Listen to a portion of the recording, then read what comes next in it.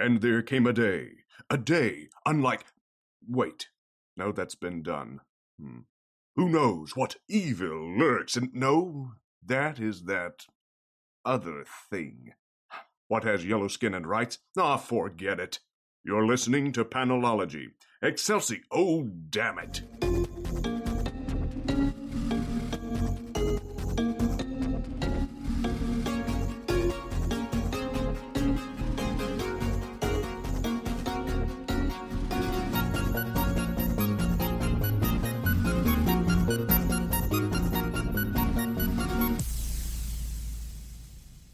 Welcome to episode 214 of Panelology. I'm Alex. I'm Jenna. I'm Brian. And I'm Megan. Hey everybody, how are we this week? Hello.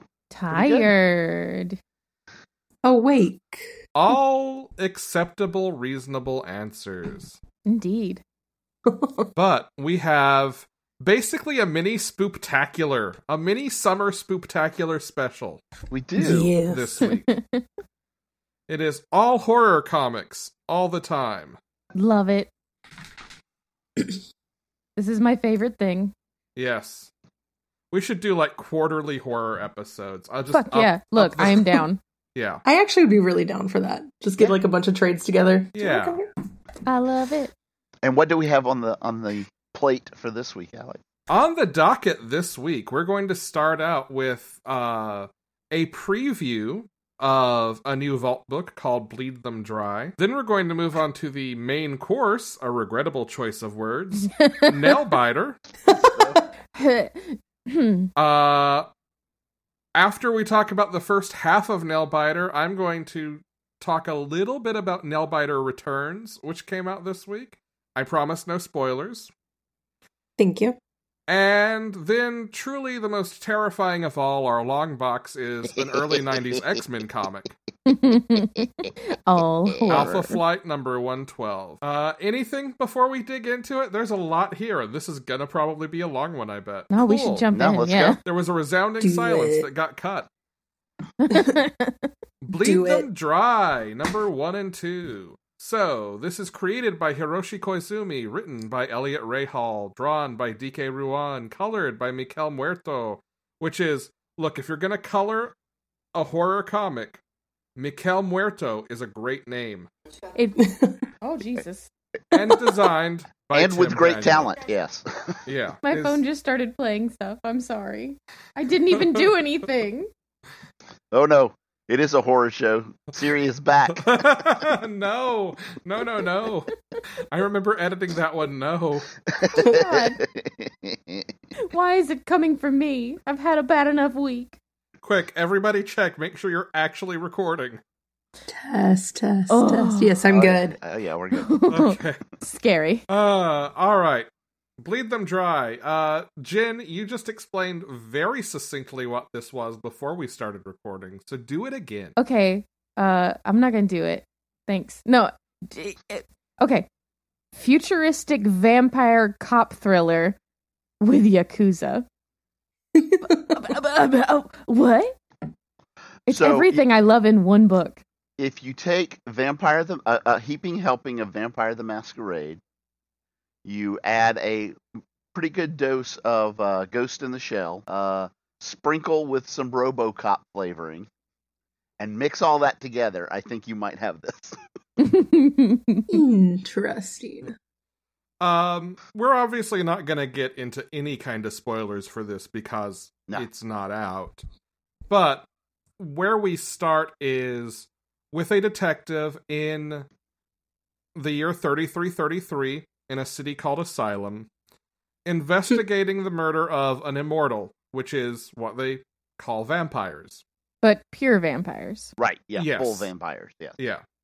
There are immortals and there are hybrids. And as she is checking out the scene, there is a blood sample that they're talking about when another very hungry vampire bursts in and attacks, and her partner, who is also a vampire, cuts down the attacking vampire. And that sort of sets off a chain of events that makes people angry with them because he was the only witness and leads to crazy things happening. Can I leave it Yeah. at crazy things? Yeah. Definitely. They're essentially they're investigating a series of murders that there is a serial killer killing immortals, and that's if you know that, you know Yeah. the rising plot of this. Yeah. A vampire hunter. Yes. That's leading, Alex. Objection, leading. That's what they call it in like the first 5 pages. They say Vampire Slayer. Thank you very much. Vampire Slayer, right. Objection, Vampire leading Slayer. again. Interesting.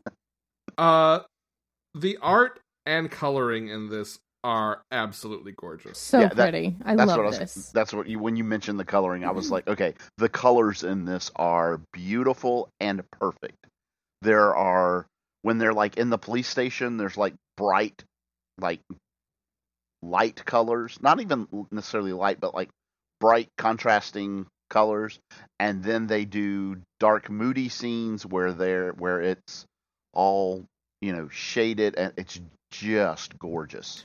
Yeah, like it's got the neon sort of Blade Runner vibe, Yep. but without constantly feeling dingy and dirty. Yeah. and gross. Definitely. And anytime you see a shot of the city, there's just this beautiful glow. Yeah. Even when they're like sitting down to eat somewhere, in the background's just like the city is behind them. It's just Yeah. glowing. Like, my favorite things in those shots are the reflections of the city and the water around it. Oh yeah. hmm Like, all of it is just so well composed and well thought out. There's some really cool stuff done with panel layout, like, say a person gets sliced in half. There are some cool moments where, like, panels get sliced right. in half and Yeah. things like that. Yeah, there's a couple of good double panel layouts too. Yeah. that are pretty. Anytime there's sword work, something Yes. cool happens with a panel. That's fair. It gives And this there's- really beautiful like sense of motion. Yeah, I think Vault's got another winner on their hands. Hell yeah. June 24th. June 24th, issue 1 is out. I Thank believe you. I was that going to ask. I believe that is still the correct date. That looks like it was the original date announced, but it's still listed there on Comixology and on Diamond, so I think that's going to hold. So about 3 weeks, 2 weeks, about 2 weeks from when this episode dropped. All the recommends from me. Agreed. Yeah. Now, Nailbiter time. More serial Yay. killers. We're going to talk about the first half of this. That's 1 through 15, or if you're reading it in trades, volumes 1 through 3. Story is by Joshua Williamson. Art is by Mike Henderson with Adam Markovich. Colors are by Adam Guzowski. Letters and book design by John J. Hill. And it is edited by Rob Levin. Yeah, I believe what I said before this started was, gee, thanks guys for letting me watch half a season of a horror show. In 'Cause my that's what- defense, I argued we should do the whole thing. Yeah, but 30 issues. That's a lot. So That is the a only lot. reason I bring that up is no going into this, and I you'll get my opinion at the end. Going into this, if you read the first 15, you will read the next 15. You will have to. That's not a Also, I optional. need this show. I need this. I need Yes. this show. I need it. word. Have they? I vaguely remember maybe they were going to turn it into a TV show. Why don't I do some quick Googling? Do the Google. Yeah, this was like, so Saga got me into comics. Nailbiter's the one that made me realize I love comics, because it was like, comics for me was always superhero stuff. Like, that's always what I associated with it. Right. This was me finding out and being like, oh shit, okay, you will do serial killers? I'm down. Yeah, there are lots of things other than superheroes that can be in comics, and a lot of them are Yes. really good. So in October of 2018, it was announced that Sony and Skybound were working on developing Nailbiter for TV. Cool. So there's hope. There is hope. Maybe someday. So essentially, someone has optioned it, and Yeah. Yeah. So, Brian, this is your first time reading any of it. yes, I have read it all the way through. Meg, you have read it all the way through. Correct. Jin, you have read 25 of 30 issues. Yeah. About that much. Cool. So, obviously, we're not going to spoil the whole thing. Right. But I don't will even know say, if I could. I don't know if I could really explain what happens at the end. yeah, Nailbiter. that's my issue right now too, is like reading this, I definitely remember these beats. There are a couple here and there that I'd kind of forgotten a little bit. Mhm. But the explanation, the answers we get at the end of the series, gun to my head, I don't think I could repeat anyway. Oh, so you guys are just like a lot of these characters in the book who some of them know the answer to this but won't tell anybody. Good, thanks. It's for your own good, Brian. Exactly.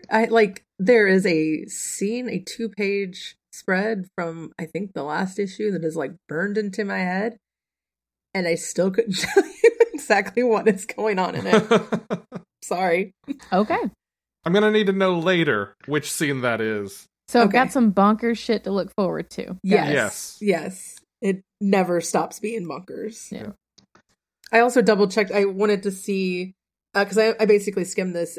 I think there was a break after this for a little while, and I think issue 16 starts with like a discussion of all of the serial killers that have come from Buckaroo. That sounds right. Like a Like a gallery layout, thinking in Zoom terms, and all the different names because there's so many great. So here's the 30-second synopsis of this. Is there is a town called Buckaroo? Is it Oregon, right?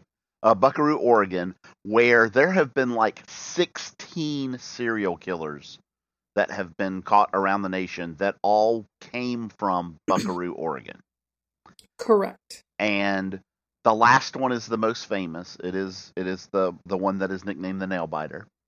And following his capture, there was an FBI agent who was involved in the case who became obsessed with why all of these serial killers keep coming from this one small town in Oregon. And he initiates the action by calling a former friend of his who was in Army intelligence and then promptly disappearing, and the Army intelligence guy shows up to start investigating also. Your 30-second synopsis was excellent and 50 seconds long. Well, it's the best I could do. It was always going to be a challenge. Just take out every breath he took. I will, and it will still probably come in at like 47. 42. Okay. No. Should have talked faster. You gotta micro machines this. That's the trick to an elevator pitch. Oh my god, I wish I could talk like that, dude. Don't be more No. succinct. Just talk too quickly. Just talk faster, right? Yeah, that's it though. And this is I had heard you guys talk about this book a lot when it was coming out, and from the pieces that I got of it, did not convey to me what this. It didn't convey the feeling and what I thought this was about. I would have thought this was something very different than what it was. We did a That's- poor job of talking about it then. That's basically what you're saying. No, everything you said. I think it was totally 100% my own head of what I thought it was, and because that got wrong from the start, it didn't gel Well, right. What Brian's think. saying kind of echoes my experience with it, which is, I remember when this started coming out, I was listening to a couple of other comics podcasts that no longer exist at this point, Comic Vine's podcasts and IGN's podcast. And the writer came on at least one of those to talk about it. And I remember thinking, oh, this is gross and disturbing and not my thing at all. And just never looked at it again until we were in spooktacular mode.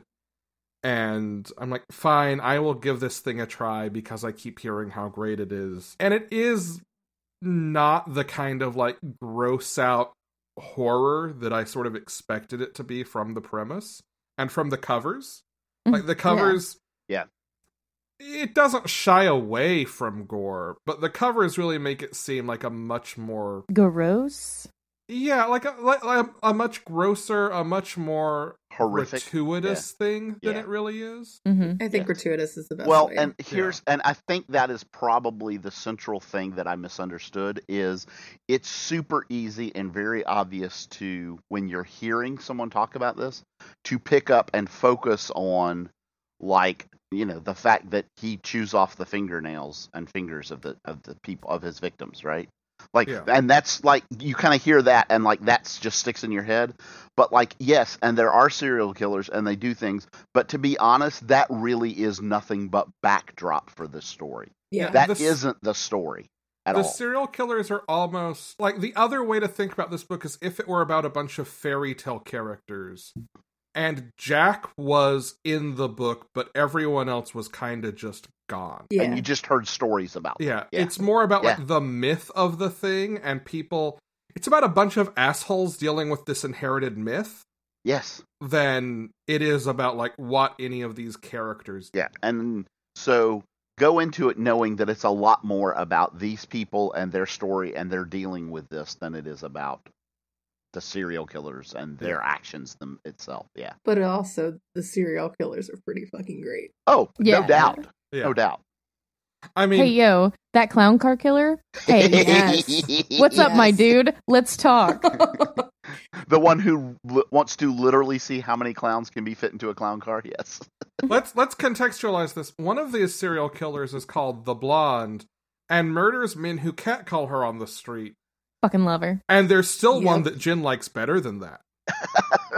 Well, no. I didn't say I liked him better Okay. because he is still a clown He himself. is a clown. Yes. Yeah. So when we talk, I do kind of want to shove him into the car too. I mean, look, it takes a clown to catch a clown. That's I mean, we have wrong in so almost- many ways. So many ways. We and a lot of them are very cliche. It's sounding like we meet the book burner's grandson Right. almost immediately, and which sounds like a very anti free speech. But really, what he was doing, why they call him the book burner, is that he would burn down libraries with people inside of them. He didn't give a shit like what kind of books. Yeah. He wasn't like protesting books. I Right. also No, love- it was He was just it was murdering because people. when he was a kid, he got teased because he couldn't read and write well. Yeah. So he wants to kill books because he got teased about them. Yeah. I also love that, like, there's still so much shade thrown at him. Like, yeah, I mean, he meets the minimum requirement to be a serial killer to kill Yes. 5 people, but that's across 2 libraries. He really wasn't very good at that No. either. Yeah. And then I don't think we meet the Y2K killer in this one. The Uh, Y2K killer might we be my do. favorite. Yeah, the We do? Y2K killer We is in here briefly. Okay. Just Super the fact that the Y2K killer disappears Yeah. when year 2000 shows up is just one of my favorite things. There are also Yep. the twins, which are a pair of twins who only murder other twins. Right. Yes. Yes. That's so. I don't know why, but that is so fucking creepy to me. Because horror movies and twins. Yes. Yeah, but it's the fact that they only kill other twins. I don't know why that specifically is Hey, creepy Jen. to me. There We can must be the only 2. dominant We must be the dominant twin. There can be only 2. So actually this is a good example. We're talking about these different serial killers, right?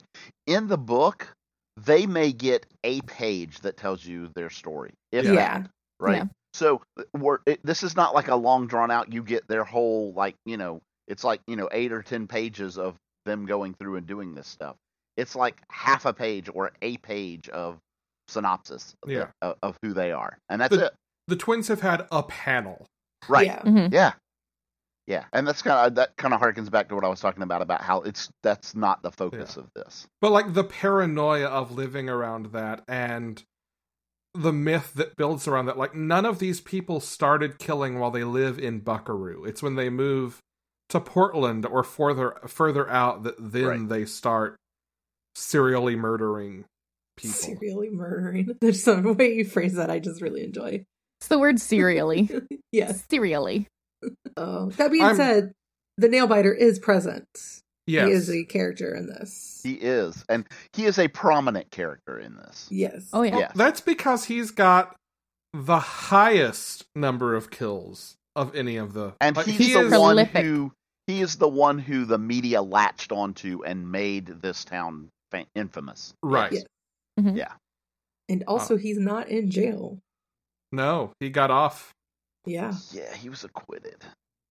And like so much of the way the book is framed is around Finch coming in and trying to find Carol and going through the notes and retracing those steps, and like people hiding even their conversations with Carol. Like, just because they've talked to one person doesn't mean they're going to open up to another about it. Yeah. It's Carol who had arrested Warren, who had arrested the Nailbiter originally, and like the two of them had started talking about what was going on. Right. Which is the other reason why Warren's so prominent here. Not to say that he doesn't have his own issues and yeah. No, I mean, dude's certifiable. Oh yeah. And knows it and doesn't hide it. That's what just like it is so he is so cavalier and open about the fact that he has done this because he's gotten off, so he can't be retried for it. Yep, double jeopardy. That yeah. There's so many good characters in this too. I was about to ask, who is everybody's favorite? Golly, I can tell you mine is Alice. Is I it? do like Alice. Yeah, Yeah. It's probably either Alice or Sheriff Crane. Yeah. do like Sheriff Crane. It's Warren. It's Warren. I was gonna say, It's Warren. I'm not It's gonna lie. Warren. It's Warren. I'm it's sorry. Warren. It's Warren. It's I know Warren. he's the killer. It's Warren. So here's the thing. It may be. It's hard to separate Warren and Sheriff Crane because.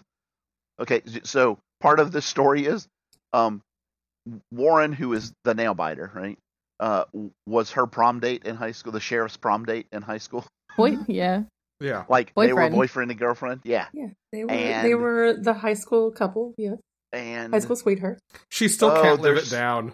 there's so No, much can you to that, imagine? right? There is so much to that.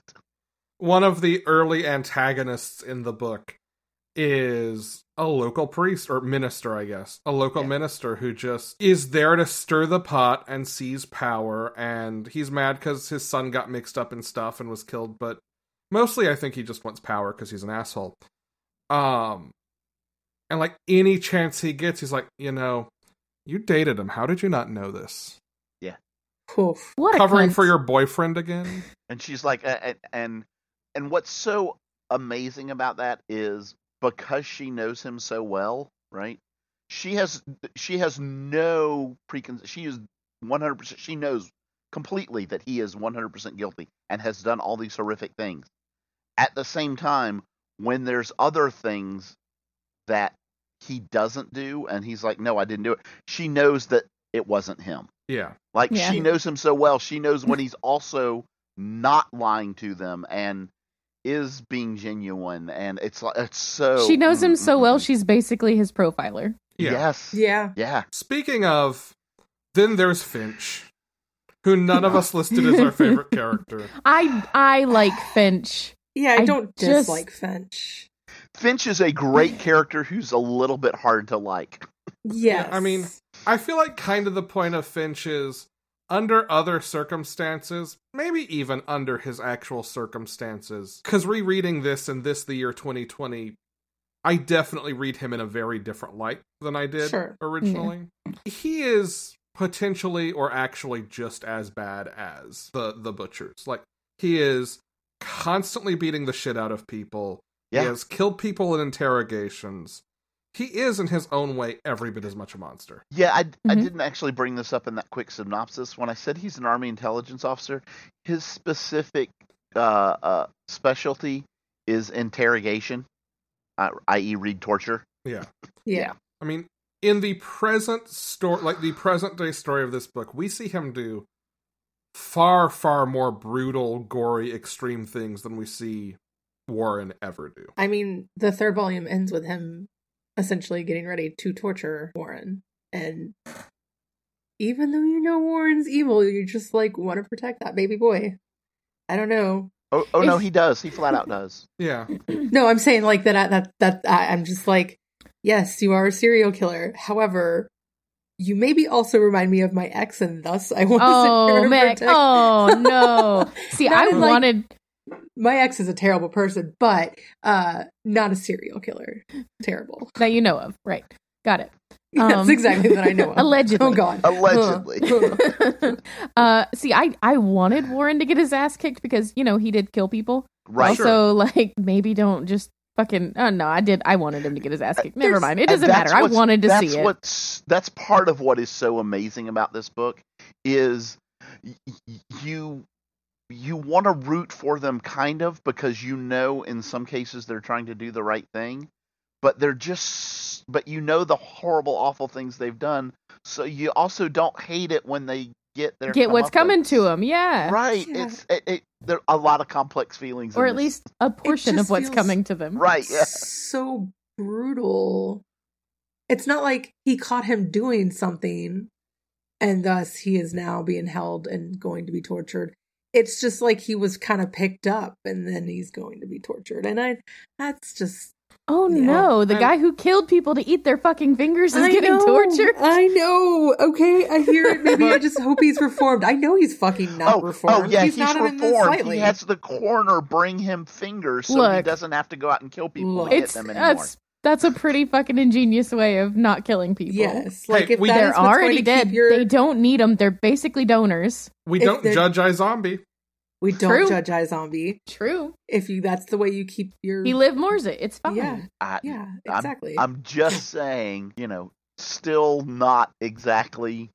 He's not a good person, right? He's not your role model for your kids, okay? No, I would not let my kids anywhere fucking near him. I do get where Meg is coming from, because, this will come as a shock, I'm sure. I do not have a huge capacity for torture in any kind of fiction. Like, that scene in Casino Royale I have always skipped, for example. But part of the reason it bothers me so much here is it 100% happens because Finch is just being impatient. He doesn't want to wait on Crane. He doesn't want to wait on the other FBI. He's just like, nah, fuck it. I'm just going to go torture this dude because he's shit and no one will care. Yeah, that's fucked up. Maybe Crane. Maybe. Can we talk about Killer Con and the Serial Killer Museum? Yes. Oh my god. The murder store? I want to go. So this is the grandson of the very first Buckaroo killer. Yeah, the book burner. Buckaroo Butcher is what they call them, the Buckaroo Butchers. Yes. The book burner. His grandson opened the murder store, which is a serial killer novelty shop, essentially. I would fucking just wreck that store so hard. My credit card would be like, bitch, you have to stop. Mm-hmm. Would you say you would murder your credit card? Indeed. Serially. Oh no. Damn it, Alex. You said it right before I could. Would I appreciate it because Finch walks in and is like, you're profiting off of this, like, capitalism is terrible. Aren't you kind of like feeling guilty for like what you're doing? And he's like, dude, it was my fucking grandfather. Of course I'm going to capitalize on this. I need to make a name for my family, then also get us some fucking money. Yeah, there's a compelling argument there that's like, there is. All of these people's lives have been ruined by things their predecessors did, older family members did. It has killed farms in the town. It has killed a lot of the local economy. Like, we gotta survive somehow. Now, he's still an unmitigated asshole. Oh, no doubt. No doubt. Yeah, there's not many people in this that aren't. Right. But, yeah. There's a bit of a Breaking Bad in this, in that everybody is awful. But we're all assholes down here. Yes. Yes. The greater bad. Some are just bigger than others. Yes. But his attitude is, why shouldn't I profit from it? It's the one good thing that potentially could come out of that awful thing. Yeah. I want to talk about issue 7. While we're talking about people reacting to the stories of the butchers. So, like, obviously there's a whole on and off thing throughout this about media coming through town and sort of public attention on it. Issue 7 grounds this with one very specific writer for an issue. I will be honest, this was my least favorite part of this whole thing. Really? Yeah, I did not like this inclusion. Oh, I thought it was fun. I thought it was fun, and I like it because rather than spending a whole lot of time throughout the series just constantly dealing with media, we get an issue about a writer coming in to do research, and that writer is Brian Michael Bendis, who wants to write a comic book about serial killers. Yes. It's so good. I giggled so hard. It took me completely out of it, though. I'll be honest. I get that, and I absolutely see where you're coming from. Like, Yeah. that's totally valid. I did not have that problem, obviously. Yeah, no. Okay, what if it had been like Stephen King? What if it had been another writer, not a comics writer, but somebody known for writing about murder? I think that would have been a little easier than Brian Michael Bendis, than a comic book writer, but I still don't know that I would have. I probably would have enjoyed if it was just some fictitious horror writer that didn't really exist. You want to play But by was, West like- Wing rules, basically. Yeah, that's consistent with. I mean, it could be a Stephen King of this universe that was, not Stephen King. So Right. the fact that it was Bendis is what threw you off. Yeah, 100%. A real human person. That it was an Yeah. actual real person. Yeah, I just. Not gonna lie, the first time I read this, I probably didn't know who Bendis was. So That's fair. Yeah. Part of what I love about it, though, is the exchange between Bendis and Warren. Because there is this great bit where Warren is like, look, we're both killers. I'm so glad you're here. Yeah. I love your work. Let's talk shop. And I Bendis did is like, wanna what point the out- fuck, man? I do want to point out that despite me having said that, that does not mean that there's not dialogue in that is absolutely wonderful. Oh, yeah, of There course. is- Oh, yeah. Yes, yeah. There's some great scenes in this issue anyway, yes. Brian, famous Sith absolutist. We have cookies. I have cake. No! Cake is a lie. Nope, it's real. It's in my refrigerator chilling so I can glaze it after we record. ooh. There's just, I don't know. It's a fun and goofy thing. It is. And I mean, if he were a character through a whole arc, I think it would get weird for me. Yeah. But I like this kind of closed conceit of he's going to come around, he's going to ask some questions, it's going to get us some information that we didn't have before.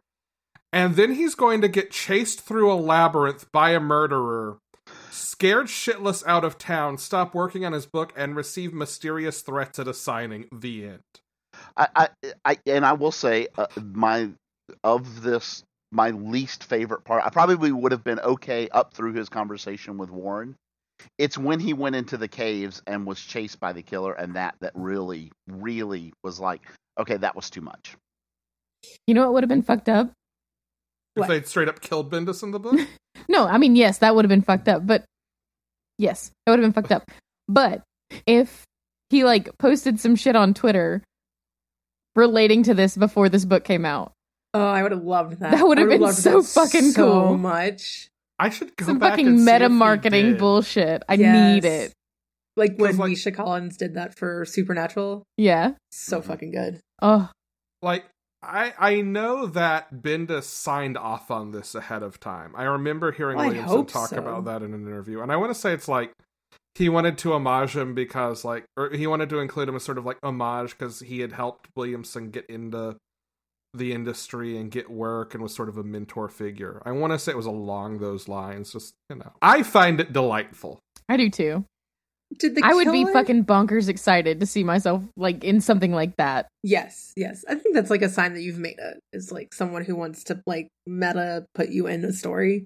I don't even care if I've made it. I'm just like, they're trying to kill me. It's good. I love it.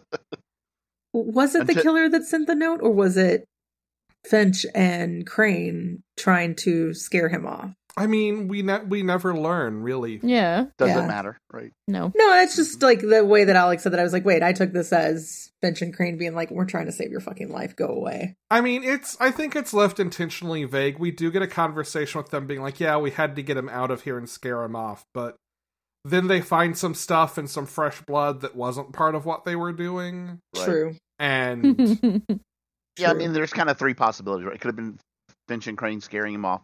It could have been Warren. That's a very likely Yeah. one, 'cause especially since we see Warren whistling later, right? yeah, and Warren Yeah. Batman's Bendis, which is pretty fantastic. Correct, right. Yes.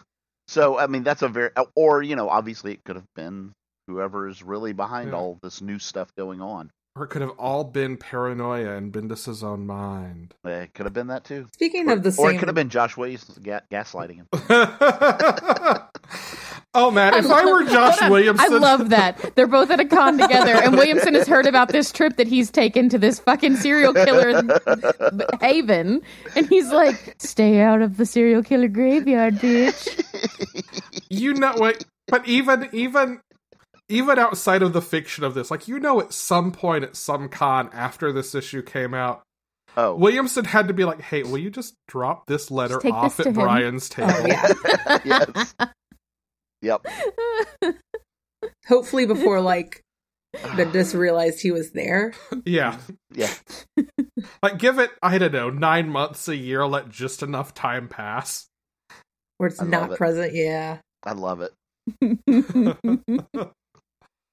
But it's also, I think, a good example of, like, the weird sense of humor this book has. It is. Yeah. I will give you that, yes. And like I said, it's not that I did not enjoy that issue. It just, it did take me out a little bit. Sure. You don't like meta stuff as much. We get it. It all depends on what it's done with, because never mind. Yeah. I was going to say, I came across something that's the most meta thing I've ever probably seen, and I absolutely love it. But that's, yeah. It just depends. The other one is, we didn't talk about issue 6, which is also a good bit disturbing. Oh, the lady? Yeah. Yeah. The lady, yes. So, just at the beginning of issue 6, this very pregnant woman shows up in town, and Alice, we've run into Alice 2 or 3 times so far in this book, and she is essentially a teenage girl who, she opens up, we hear her very early fighting off a couple of jocks because they're being assholes, and, Alice in Horrorland. Yeah. But and so Alice runs into her, and she is very pregnant, and she is here because she wants her baby to be born in Buckaroo so that her child will grow up to be a serial killer, and then she can become famous as the mother of the serial killer. It's fucked up. Munchausen by proxy. I can never remember what that Munchausen. is. Munchausen Yes. by proxy. To an extreme. Yep. But what I think what disturbed me most about this is, there's people like this out there. Oh, yeah. Oh, God, yeah. Oh, yeah. They're considering how many women write to men in jail, especially serial killers in jail, or claim to be married to serial killers in jail, or like want to smuggle out their sperm. Yeah, trust me. No, this is not that weird. I mean, it's weird. This is not. I know what you mean. Not unrealistic. Yes, that's the word I'm looking for. Mm-hmm. Yes. Wow. My favorite part of that, though, is the cover. Oh, yeah. The little baby with in the Hannibal mask. Yeah. On. Yes. Yeah. Yes. And the very, like, last page of that trade is that same cover, but instead of the trade dress at the top, it just says, "It's a girl." Yes. Yeah. So good. Oh, man. So much. Yeah. We haven't talked about the, like, masked figure running around in the background of all this. Yeah, there is... What do they end up calling him? I think they use his name, like, once in the 3rd volume. Did they? don't remember. Did they? The horned guy? Yeah, Maybe. basically that's what I called him. Or the knife guy, the knife killer, knife guy, whatever. It's like this almost supernatural entity that's kind of running around. They get shot like 87 times. Yeah. Yeah. Still fine. I mean, he's got some serious, like, oh shoot, what's the thing in the labyrinth? Minotaur vibes. Minotaur Yeah. vibes. Yeah. Definitely. Like, actually would be a really cool cosplay. Let's see. Can I tell you what is simultaneously one of the most beautiful pages and most disturbing pages? Please. Yeah. Which is when Officer Crane, she gets a break. She's like, I've got to rest. She goes home, lays down in her bed, and it's this beautiful double-page panel of her laying down in her bed with her arm dangling off, and we see Warren lying under her bed. Stuff of fucking nightmares. Yep. Oh my god. With her fingers right in front of his face. Right, and then we see her fingers dangling in front of his face, and he just reaches up and kisses them. I'm like, oh. I would end his fucking life right there. Or like the way that is built up, like you think he's gonna bite them or something, and then it's just this really tiny smooch. Right. Smack. Yeah. Like, he clearly very much still cares about her. Yeah. Oh, In a fucking creepy way. Yeah. absolutely. Ugh. But, yeah. Ugh. Yeah. Look, So, like, So it doesn't matter how old I get. I'm 31 right now, and Under the bed. I will always be Oh, yeah. terrified of something fucking reaching out from under the bed. And my cat does it sometimes, and I want to end her life. I think the closest Jin has ever come to murdering me was during Night of the Living Dead.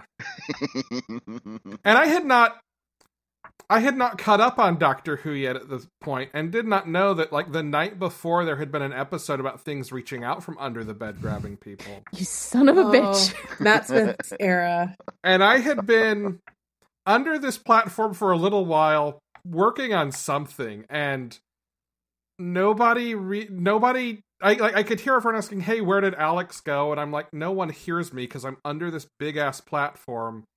And then Jin walks by, and I do a thing out of character and horrible, and I do grab her ankle. It is the literal least I've ever enjoyed your company. Yeah. Let me just tell you that much. But I tell you And- what, And Alex, how exactly did you live through this situation? Yeah. Because I jumped and ran all the way to the other fucking door. and I knew where the trap doors were, and Jin didn't know about them yet. No. That's probably what I was working on installing. Yeah. That was such a cool show. God, I love that show. That was fun. Anyway, thank you for not killing me totally justifiably. Oh, you're welcome. Ugh. I was Yeah. fucking terrified. I watched a horror movie with Red this weekend where it involved Ghost, and the young child was like, yeah, I'm going to leave Alice, her doll, here. No, her doll here for Alice, who lives under the bed. And I was like, Nope. you were No, like thank 8 you. years old, child. You know better. You know better. Nothing good is under the bed. What is up with kids that are just like so cool with evil spirity things, by the way? Because I feel like when I was a kid, I was fucking terrified of that kind of shit. Yeah. I no. mean, look at the world around us. Look at the people who are in power saying evil spirits are bad. The enemy of my enemy is my friend. Evil spirits uh-oh. 2020. All right, fine. Now I'm down Apartment with it. Ghosts, All right. If you're going to help me take down, fine. Fine. You can stay. Actually, you can stay. Just don't follow me when I move, please. Thank you. Well, Hey. now that you've said that, he's getting in your suitcase. No, the I'm sure he choices will, are- and it's fine. It's fine. Apartment Ghost and I have lived together for 5 years, and occasionally he plays pranks on me, and occasionally he drops things in the middle of the night. But outside of that, we are typically good and friendly and on good terms. Plus, if the choices are evil spirits on my side or working against me, on my side, baby. Yeah. It's like Cordelia and Angel, like her apartment ghost. That's kind of how we are. We're Yeah. good. This is also why I would read from the book. Speaking of No. people who are, They're not on your side when you read from the book, Alex. No, Yeah. no. people who think they're on your side, we have the bus driver.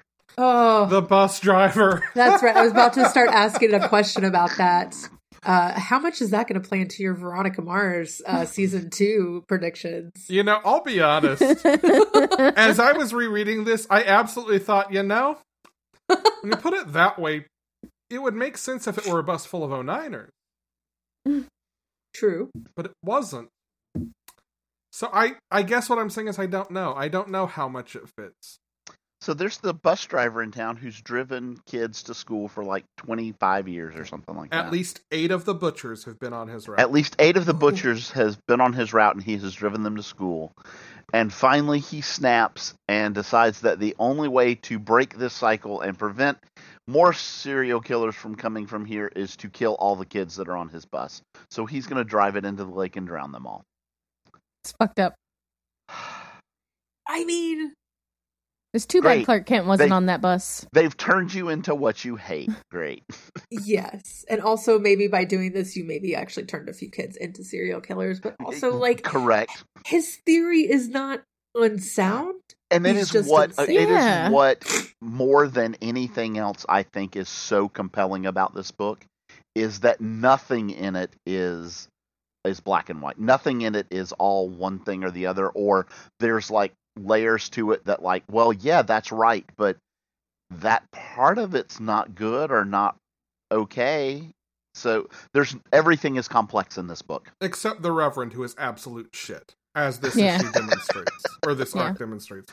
Yeah. Because he also does the whole, this bus driver is a fine, upstanding member of my flock. Right. And then as soon as it's clear what has happened, oh no, he had fallen out with the church. He was walking a dark path. I know nothing. Right. Mm-mm. Yes. Yeah. Okay, that's very fair. I don't know that there's anything in this book that was more like realistic than that. No, I'm with you on this. Yeah. Fucked up.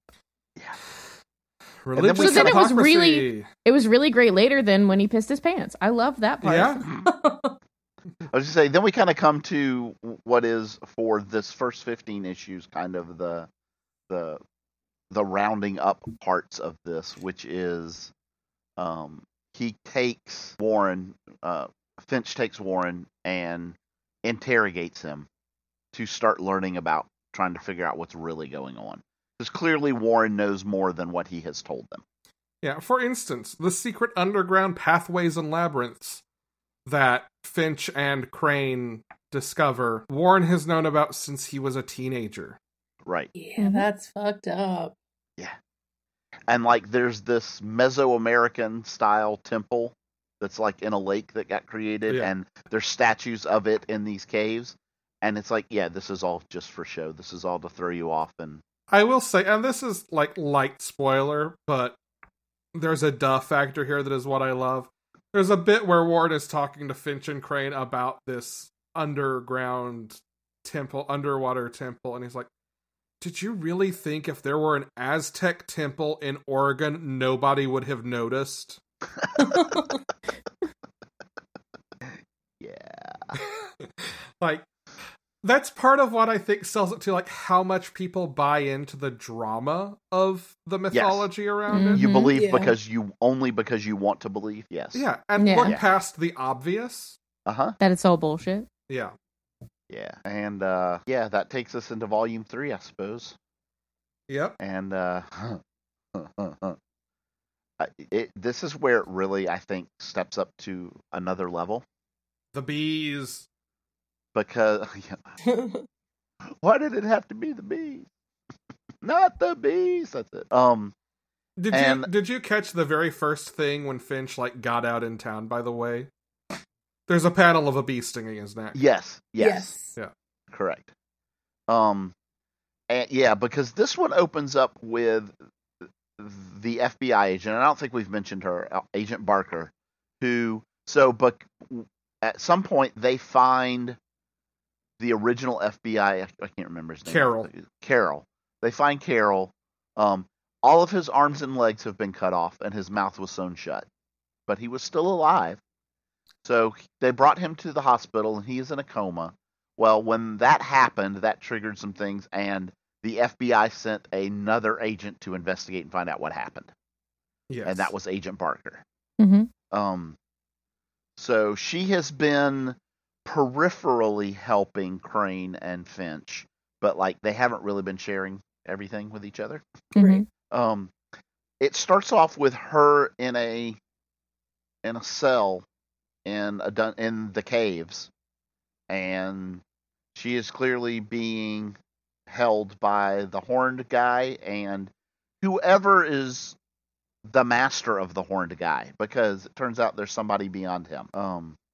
And it is the same time that Finch is torturing Warren. And there are these super disturbing, it is, how many, I don't even know how many panels are on this page. 8, so 16 times 5, right? So 64, 74, 80 panels on this one double page spread. That sounds high. That does sound high. So Wait, what? 8 times 40. So it's 40 Yeah. panels. There are 40 panels on this double page spread, and it is a combination of Agent Barker watching one of the serial killers chop up somebody and Finch torturing Warren, all mixed together and interspersed, and it is super, super disturbing. Yeah. To watch this. Yeah. And clearly it's super disturbing to Barker because it breaks her. Oh, yeah. Nobody else knows that it's broken her, but we as the audience get to see a few things where it's the kind of thing where you see something happen and her do something horrific to people, and then you turn the page and it steps back and that was just what she was thinking about doing. It was a Scrubs cutaway. Yeah, exactly. It's usually in like a red background too. Like Yeah. it's very clear. Yeah, like after the first one, you pick up that it's these things, right? Right. Yeah. But it is. Yeah, so she is broken at this point. And then And it's also it's not immediately clear like how much she actually remembers or might have repressed the sort of psychological torture of being forced to watch this. Like, correct. She knows something is wrong, but we don't know, at least at this point, how much she knows and how much of this is sort of how much of her hiding things is just her hiding things versus how much of it is some other manipulation. Like trauma blocked it Yeah. out, repressed it kind of thing. Yeah. Yes.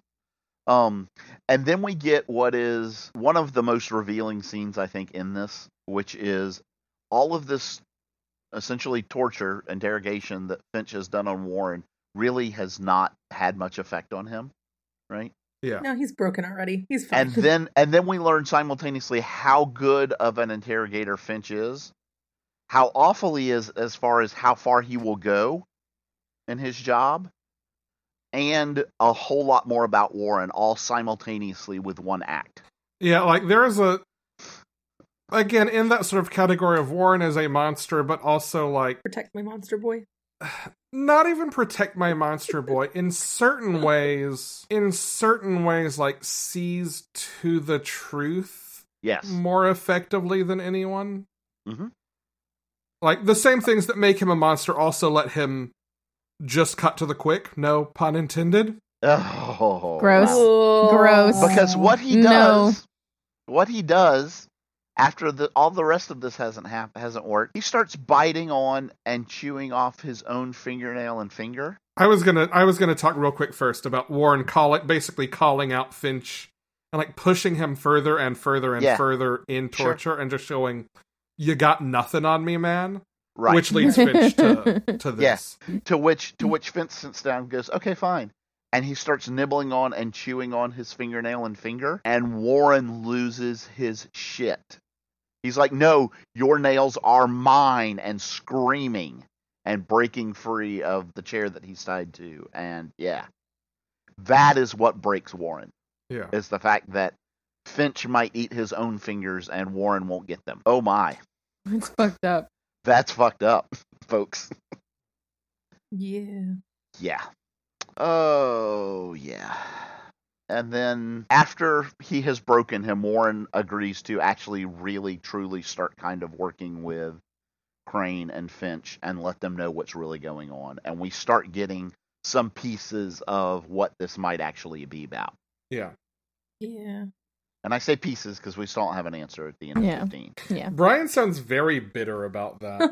I'm not. I'm not at all, because sometime probably either today or tomorrow I'm going to start reading more of this and finish and get caught up. Yeah, It's very good. I might actually finish rereading this too, because I do love it. It's so good. How? Yeah. Yeah, we kind of end with something called Whitechapel Project. Yeah. And that Alice, her parentage is not what she thought it was. Yeah, I waited to bring this up. My first inkling was that was like on the third page or fourth page of this volume 1. Yeah. Yeah, I don't think it's very, I mean, like, honestly, especially after you find out, you go back and look, they are drawn so similarly that it... Not only that, just the sheriff's reaction to her and the specific wording she chooses to say. Yeah. Yeah. In Nailbiter Returns, Alice is blonde. Oh shit. No. I am going to have to finish again because for Nailbiter Return. Yeah. And let me tell you, by the way, the flashbacks that have Crane when she was in high school, when they're talking about her and Warren dating, right? Mm-hmm. Did anybody else look at just how similar she is to the blonde? Oh, And that, No. yeah. well, I mean, Well- she is also kind of obsessed with serial killers a little. Yeah, and she talks about especially Especially as a teenager, the blonde kind of being her hero. Yeah. Yes. Yeah. But yeah, it's super like, okay, this is, and there's this whole question of part of what maybe makes all of these serial killers come from here. It has something to do with parentage and ancestry. Yeah, we learned that the Whitechapel Project brought in at least 8 convicted serial killers to the Right. town. Yes. And that And there are ties to the Buckaroo Butchers. right. So the fact that, and Alice questions herself, she's like, I have these dark thoughts and I don't want to grow up to be a serial killer, but maybe I will. Yeah. But I don't want to want hurt to. anybody or myself, but Right. Yeah. How And do I now fix that? finding out that she's Sheriff Crane's daughter is, super, super disturbing in so many ways. Because we have to realize who her father is. then. Yeah, I was about to say. Oh, yeah. So who's her father? Well, obviously it's got to be Warren, right? Yeah. Yeah. Because there's a scene with Sheriff Crane when she's in high school with her mom saying something about, yeah, Mom, I've got to tell you, and it cuts away, but clearly she's about to say pregnant because 2 pages later we find out Alice is her daughter. yeah. Yeah. Mhm. Yeah. The question is, does he know? I don't think he does. No. I don't think he does at all. But yeah, and that's pretty much. I guess the actual last thing that actually happens is Carol, who is the FBI agent Mhm. who originally contacted Finch and brought him in and said, "I figured out what's going on." Right? Yeah. Who got his arms and legs cut off, was in the coma. He wakes up. I love how fucking pleasant he's like, excuse me, I don't mean to startle you, but what happened to my arms and legs? Yeah, Yeah. It's like, oh, and precious that is baby. literally the last panel. Is that yes? Aw. And that's the first 15 issues of Nailbiter, folks. Yep. I Yeah, fucking love this book. yeah, Yeah. I mean, Saga got me into it. Nailbiter's what made me a comic reader. As weird as that sounds. No, I get it. Art perfectly. Art is beautiful and absolutely what this book needs. We're We've just on this already to talked be about sometimes. a lot of, or maybe we didn't talk in this one. The colors are spot on. Mm-hmm. Oh my word, they're just like a lot of this is dark and dark colors, like most of it, but it makes the bright things pop so much more. Yeah. Well, and there's a really Right. smart use of like key lighting, like Yes. old school film noir style key lighting, Yes, so that even when and things shadows. are right, even Yeah. when things are dark, they're stylized in a way where there's always a light source, there's always illumination. You can always see what's going on. It's never muddy. Well, and like one of the things is you very, very early you see kind of one of the new killers, right? You can look through there and you see these bright blue eyes. Mm-hmm. And I mean, they're like super, super prominent. So it's one of the things you key on. And then you start looking, and like as you're going through, it's like, well, shit, he gave everybody these Yeah. piercing, bright blue eyes. So you have no idea who it is. Thanks. Damn it. Behind blue eyes. Yeah. But like the blue that are in those eyes, like super, super pop because of the other colors, or like Yeah. Alice's red hair, right? Mhm. Yeah. It's wonderful. I love it. Also, just a minor art thing. The panel we get of the clown car killer, the clown, Ugh. whatever he's called. Did anyone else catch the license plate on the clown car? Oh No. shoot, I did not. It is I wanna know. ICP 99. Ah. Oh, jeez. Oh. I also Nice. want to talk a little bit about, or at least acknowledge, because it's a major part of this book. Not just the lettering, but the sound effect design. Oh yeah.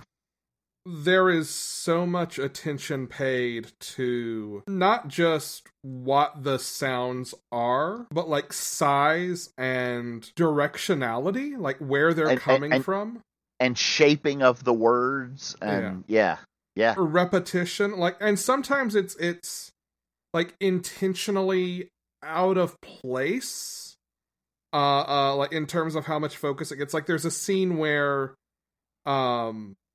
Sheriff Crane is at home and she's chopping some vegetables, and like the chopping noises for just chopping vegetables on a wood cutting board, like there are five different chop effects in this one panel, and like they take up as much space as she does, or as her refrigerator does, or like they're the most prominent thing, and like then she nicks her fingernail bed, and it's just like that attention to focus ahead of that moment helps sell that moment as like a very horror style moment. Because then there's a knock at her door and you're like, oh, it's gonna be Warren, and she's just cut her fingernail. Yeah. It's very, very clever. Agreed. I don't know what else to say. This was fantastic. Clearly, I don't think there's any doubt I'm going to read the next 15 of these. So, yeah, I guess if your goal was to introduce me to a good book that I would like and want to keep reading, you have succeeded. Excellent. And you say you're going to read the next 15. Well, because, I mean, there's 6 trades out right now. That's... Yes. Yeah. Well, I'm making a segue, Brian. But Wait. Is one of the 16 a segue killer? That's Alex. And it's all because of you, Brian. It's all because you've stolen his segues. Speaking of murdering co-hosts. No. You could read more than 15, I was going to say, had you not jacked my flow. Because there is a follow-up series that started this week, Nailbiter Returns. Yay. Woohoo. And I'm the only one who's read this, right? Yes. I've read like half of it, yeah. Okay. One, the title page is styled like a bar menu, and it does include a full recipe for a Bloody Mary. That's disturbing. No, stop. It's wonderful. Need it. This is set... I also appreciate the other classics that I'm hoping we will get Me too. eventually. I need to know what's in a Psycho Colada. Yes. A grave daiquiri. Rosemary's Baberies. Y2K Oh my combo. god. There it is. That's the one. When we can actually party and not worry about killing each other, like this is going to be the theme of the party and the drinks. Just FYI. This sounds like this sounds like these are all the drinks we should have at our next Spooktacular recording. Yes. Yeah. Yes. Right? Yes. Yes. Indeed, we shall. We'll have to pick which one we want to make, but yes. Like we each bring one. No. Yeah. Oh, okay. Each Yeah. bring one. Yeah. Or each be I'm responsible. having them all. To share, right. Each be responsible for one so that like one person's not buying all the alcohol, basically. Right, yeah. Oh, it's all in my house. It's fine. Fair. As a quick note, it's the same creative team with exception of the editor. Rebecca Taylor takes over editing for Nailbiter Returns. Interesting. So I will ask you guys this, and we can share this with us. So if you read through volume 6, do you get a conclusion to this story? Yes. Yes. Okay. It ends with basically like end question mark. And I'm not saying that there's not open threads, right? I'm just saying Yeah. You understand what I'm asking from that. Yeah. I am going to say this. You will be relieved when you finish volume 6 to know that there is a follow-up series and not to read that last page and be like, motherfucker, you end on that? Yes. Good. I don't have to be mad. Like, it's a strong ending, but it's also an, oh my god, motherfucker, you can't leave it there. Gotcha. Yeah. And I'm okay with that. I just So, but there are we do get answers to the questions that we have at this point. Yeah. Okay. Good. This is set sometime after the first series, in Portland, which Buckaroo is just outside of, and starts off. And I'm not gonna hit anything that's gonna be too spoilery. Certainly nothing that we haven't already talked about. Starts off with some kids drinking in a butcher-themed bar in Portland, talking about horror movies and their favorite butchers, and we meet Alice again, who is now blonde and just looks so much like her mother. Yeah, it's actually really kind of creepy. And the way her hair is pulled back, Warren. boy. There's a flashback to Buckaroo 30 years ago with a killer who likes to pop out people's eyes. So, Jen, fair warning. No. Yeah. I mean, the cover of this is No. literally No. buried in a sea of eyes. No. Why is there always eye stuff? There's a lot of eye stuff in this issue. Just So sorry. So is this the ICU killer? EYESEA killer? The There IC? is nothing nautical to my knowledge so far. Well, he's in a sea of eyes on the cover. Oh, cover. okay. That was Yeah, the- that's fair. Yes. That's fair. Grips. Alice heads home after an altercation and finds her mother missing and the otherwise stark white bathroom splattered with blood and the tub full of blood. At the same time, Finch gets called up to Portland because they find someone dressed like the Luchos Exterminator. The Yeah. Lucha Exterminator. Lucha Eliminador. That's what it Yes. is. Can I change my mind and that wouldn't be my favorite, please? Yes, Yes. I'll allow it. Who kills people with the wrestling moves. with yes. wrestling yes. moves. So good. yes. We also learn about the Bone Collector while they're discussing who their favorite serial Yeah. killer might be, Yeah. which it was a guy who would create like dinosaur fossils and like all these other things, and then it's like, oh shit, these are human bones. Yeah. Incidentally, Was this the guy who made the skull and crossbones out of literal skulls and bones, right? yeah. Yeah. Yeah. I think at one point too we learn in the first volume or two that like he was Warren's favorite because he was an artist. Right, yes. Yeah. Um, I'm not gonna lie, it's pretty cool. I mean, if it takes you 2 days to realize they're human bones, that is pretty cool art. I don't. But does he I also don't use care. bac- Like, I don't care. That's fine. Does he also Yeah. use baculum? That's I was gonna say, raise your hand if there's a coyote dick bone. Oh, it's Within somewhere. reach. It's on the table. Hand raised. It's Well, over not there. within Well, reach. It's it's right not there. within reach Yeah. of me, but it is Yeah. in the room that I'm in. Does Yeah. that count? That, yes. It lives here. Mine It stays somehow doesn't get lost. on my desk under my second monitor, guarded by a little Captain America and a little Wonder Woman. That's Exactly wow. who I you want don't know how to guarding it. take that, Alex. That Wonder Woman and Cap are guarding your dick bone. It's the Steve that she deserves. It That's all I is. say. It is. Oh boy. So Finch and Alice get together to figure out what's going on. Alice is convinced that Warren has something to do with her mother's disappearance. And then at the end of the issue, we see some kind of cult-like imagery, including a person wearing a necklace of eyeballs who wants to bring back the butchers. Oh, like from the dead, or like bring back the concept of the butcher's time for some new butcher. I mean, what Make would this Buckaroo book great be again? if not The vagary. full of mystery? Fair, fine, very excited. I read an interview with Williamson about the book coming back, and he made a point in this interview, and this issue doesn't get to this yet, because starting things off. But one of the things he talked about was how in horror movie franchises, the sequel often becomes more action film than horror film. This is gonna stay horror, but there's definitely gonna be some like set piece action baked into Nice. it, kind of to homage that. Interesting. Nice. So I am very excited. I had originally told myself I was just gonna wait and read Returns in trade because I don't have the first series in single issues.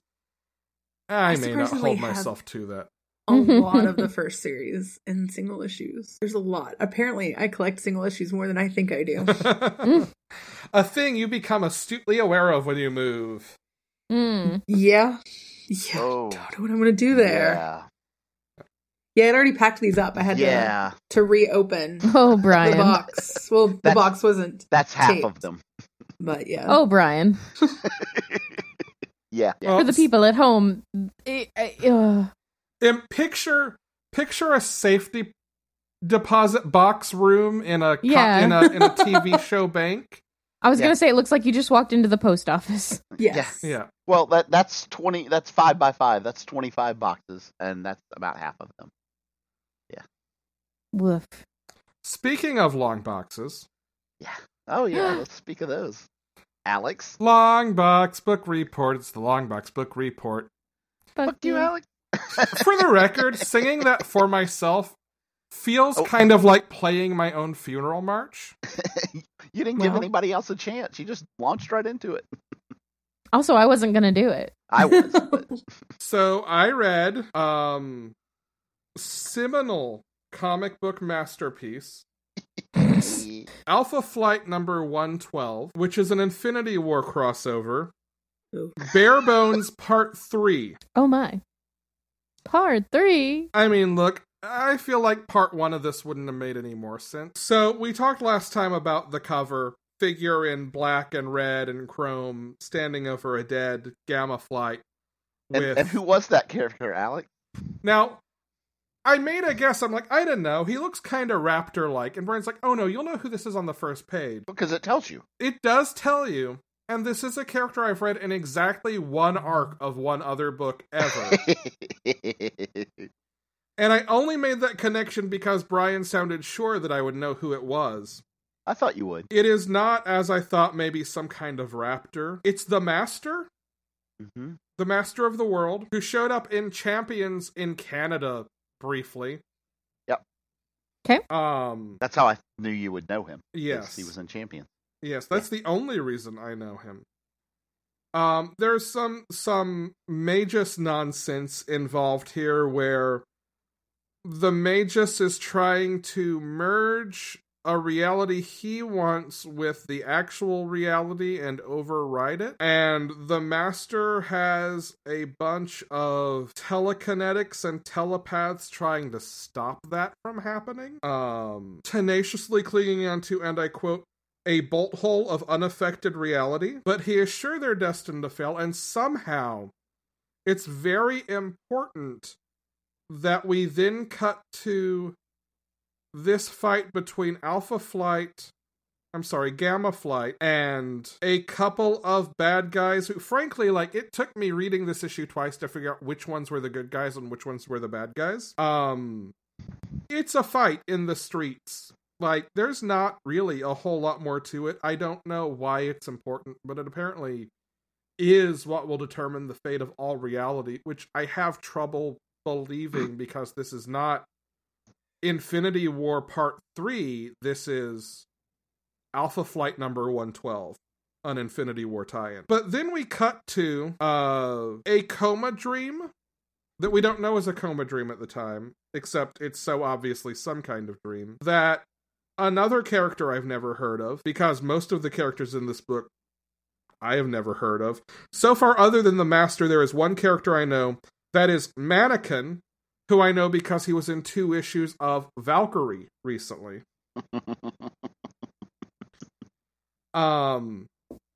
Elizabeth Two Young Men, who I'm sure has a superhero code name that's never used in this book. Yeah, that's Talisman. Okay. Yeah. So Talisman. Oh, you know what? They were talking about the importance of the talisman. I assumed that was a literal physical necklace. They meant her, and we're just talking about her as though she was an object. Got it. Wow. That actually makes things make more sense, because the talisman... I think there is an actual talisman as well that is, like, part of what... Well, then fuck me. I think. It's been a long time. So she's in this fantasy world where I don't know if everyone is supposed to look like her, or if it was just comics art in the early 90s drawing all women the exact same way, especially when you throw them in the skimpiest costumes I've seen in a superhero book. Damn. Yeah. Really? I mean, this is one of those weird books where somehow they get topless, out-of-focus women past Marvel censors in the 90s. I feel like I might need to see this. Just like, For science. yeah, for knowledge. For science. For science. I mean, it's like, some of them have slightly lighter hair, so I assume they're maybe not all supposed to be her, but again, it's like a fever dream. I don't know. Huh. Okay. Okay. Interesting. Or like the panel of various women passed out on some dude smoking a giant hookah. Huh. Now, one of them is blonde. That one, I'm sure, is not her. Anyway, Because women somehow... can't dye their hair. Well, okay, fair enough. You're right. She says, combing her pink I hair. know. Let me just there we go. So somehow, all of these delusional fever dreams tell her that there's some sort of evil race called the Scar, with an apostrophe between the A and the R and a K instead of a C. So the Scar. I guess this is just about, I don't know, offshoots of punk music. The Scar were some, like, demons on Earth who were erased from reality and, I don't know, might come back for some reason. We really don't understand what those stakes are, because 2 pages later, we're back to the fight in the street that apparently proves how important Gamma Flight is, and also that they must die. But then they don't, and they're promoted to Beta Flight. I'm tired of talking about this weird book, The End. There you go. Okay. Welcome to the 90s. I know it could have been worse, because I've read worse, but, like... Yeah, you know what it could have been? Could have been Marvel Super Special #1. I don't think I have ever read anything for the long box, with possible exception of maybe like a random issue of X-Force, that felt so completely inconsequential, even in terms of its own story. Damn. Yeah, welcome to the 90s. Why do you think I don't read comics from the 90s? Yeah. There was a lot of that. It is so wild. Who is doing this next? Has Jen done one yet? Yes. Okay. Nice Yeah. try, Brian. You just Yeah. weren't here for it. Just ask. Yeah. And I did it on time. Yeah, I was here for it. Hey, I paid for that. Oh, yeah. Yeah, I did. I paid for that. And rightly so. And rightly so, I guess. Yeah. Alright. I will roll a that big, die. beautiful bean footage. Jen, odds or evens? Odds. It's a 6. Son of a... Yes. All right. My choices are... And remember, there's always like door number 3. Nope, there is not a door number 3 anymore. That is Door now number 3 is dead. forever forbidden from me, yes. We have bricked over it. It doesn't Nope, exist. It's there. I have Cask of the Amontillado, that thing. It is gone. Let's see. It is always there, thumping beneath your floorboards. Oof. My choices are New Teen Titans Volume 2, number 23. You shouldn't be allowed to have that one. No. From August 1986, or Action Comics Volume 1, number 618 from 1988. Wait, what month in 1988? Just trying to finish a thought here. From September of 88. September is the cover month, It is the cover date is 9/20/88. so it really came out in, what, July? July, yeah. So right after just before I started college. Yeah. I was as of yet unborn. I was born. I was really hoping it was like a February, and then I'd be like, I support this because it's February 1988. But Yeah. Nope. And Teen Titans was August of 1996. yeah, I don't think it's fair that you get to read Teen Titans. I think that's I think it's very fair because I'm taking that one. I was here for Brian's last long box. I do feel like he's earned this one. Thank you. The last Yeah, time which Brian is- said the words, "No, these books are too good. I don't deserve this," he did get stuck reading Kiss Fights Doctor Doom. He Yeah, made that- his choice. Which, don't get me wrong, I was here for this. I enjoyed witnessing this. I recognize the toll that it has taken on Brian's psyche. Fine. So I will tell you, New Teen Titans Volume 2, number 23 is called Loser Take All, and it has it's Starfire versus Blackfire on the cover. It's got a big Starfire with big glowy fists raging out. The loser takes it all. Yeah, so that will be my long box for next time. Nice. Speaking of next time, Alex. Yes. Hey, Brian can do a segue when he wants. It's because I stole all yours. Brian is the new Segway master. Oh no. There can be only one. We must fight to the death. Loser takes it all. Now I Next watch Mamma week. Mia. Here we go again. Next week, we will actually, much like Mamma Mia, be taking a trip to the Greek Isles to read Wonder Woman. This is the 2011 New 52 run. We're going to read the first half, that's issues 0 through 18. Written by Brian Azzarello. Drawn by Cliff Chang, Tony Akins, Dan Green, Kano, Rick Burchett, Amo Carpina, and Goran Suzuka. Colored by Matthew Wilson and Nick Filardi. Lettered by Jared K. Fletcher. With covers by Cliff Chang. Oh, yeah. Well, we know several things already. One, we know it's going to be beautiful. I was We about to got say Chang that, yeah. And Wilson doing art and colors. Come on. Yeah. I was just about to say how much I like Chang. Wow, I really need to put like blankets down. I just heard how much that echoed. Sorry. Mm. Yeah, most of this book is drawn by Cliff Chang, but he did, to keep the monthly schedule, he did have some guest artists fill in here and there. Mhm. Good. Matthew Wilson colored. I think the Nick Filardi credit is probably for that 0 issue. Matthew Wilson colored most of this series, and like this was the book that turned me on to him, because like the continuity that he kept as guest artist came on was really incredible. I'm super excited to read this again. This is one of my favorite DC books. Cool. This is like one of the first books that you handed me when I Yes. started getting back into comics and was like, okay, read this. Yeah. This is one of the few that in that intervening time, like when the New 52 came out, I think I picked up like the first 3 or 4 of these and read them. And like really liked it. I just didn't get sucked back in somehow. Yeah. I don't know. We can talk about that next time. All right. In the meantime, we would like to thank Chase Parker for our intro voiceover.